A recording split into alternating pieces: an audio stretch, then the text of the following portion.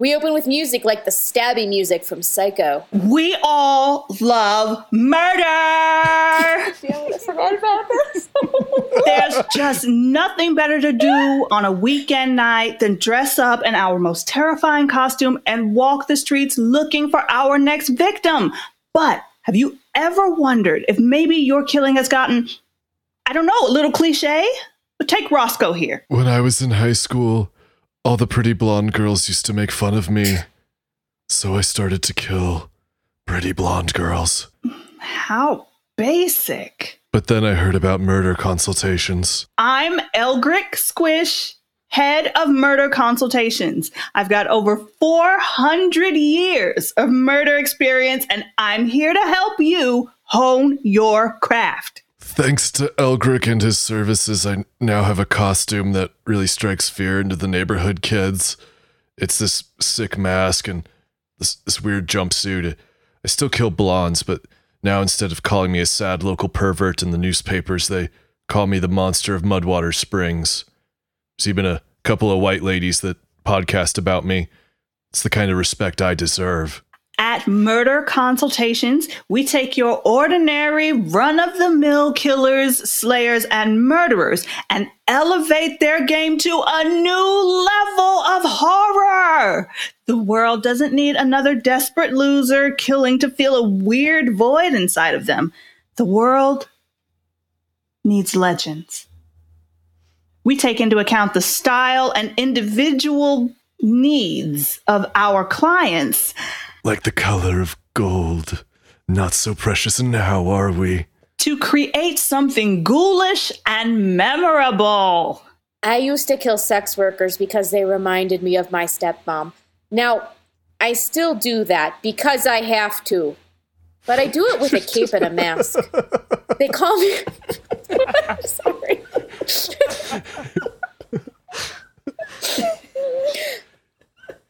Now, I still do that. Because I have to. But I do it with a cape and a mask. They call me the Phantom of Hooker Street. It's actually named Hooker Street. It's just a coincidence that that's where some of them work. People will remember me. I'm already the focus of 3 podcasts. People didn't take me seriously at first. They thought I was a man. Can you believe that? They said my murders were too messy and chaotic and that it didn't fit the profile. Now they see me escaping from every scene wearing a black tutu and a swan mask.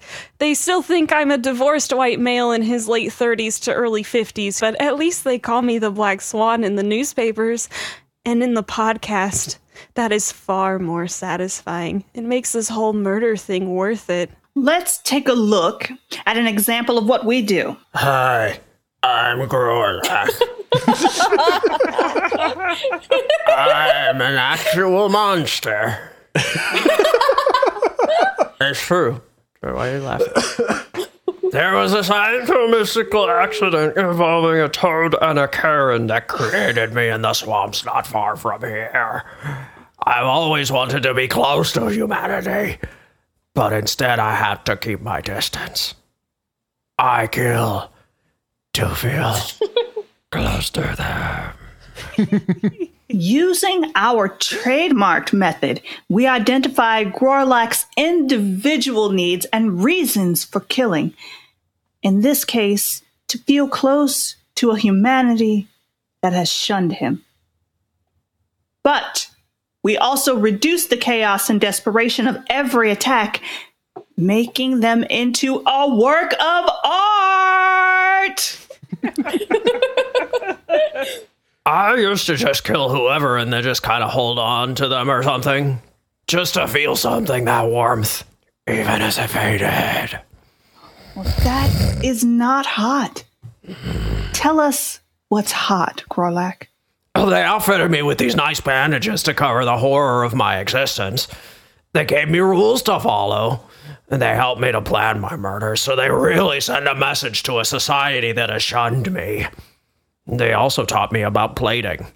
Now when I leave a corpse behind for people to find, it's positioned to really set the scene. We even have some fans in law enforcement. I'm Detective Jean-Louis Frunk.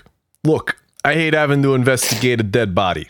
I wish murder wouldn't happen. I think that it's a bad thing. Maybe that's unusual. It's just, look, if I have to investigate it, I want it to at least be interesting.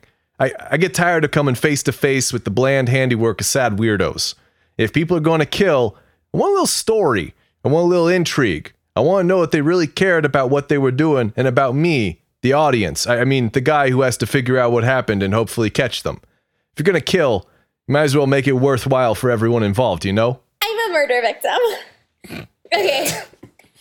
I wasn't quite killed, and the paramedics were able to save me. And let me just say how glad I am that the butcher of Blobston consulted with Murder Consultations. There were lit candles. He took the time to dress me up and pose me at the dinner table. It was really fancy and made me just feel really, really cared about, you know? I'm glad I didn't die, but I take some comfort in knowing that if I did, it would have been worth podcasting about. I do a true crime podcast myself, so I know what I'm talking about here. Don't be a sad, pathetic murderer of passion. Learn to premeditate.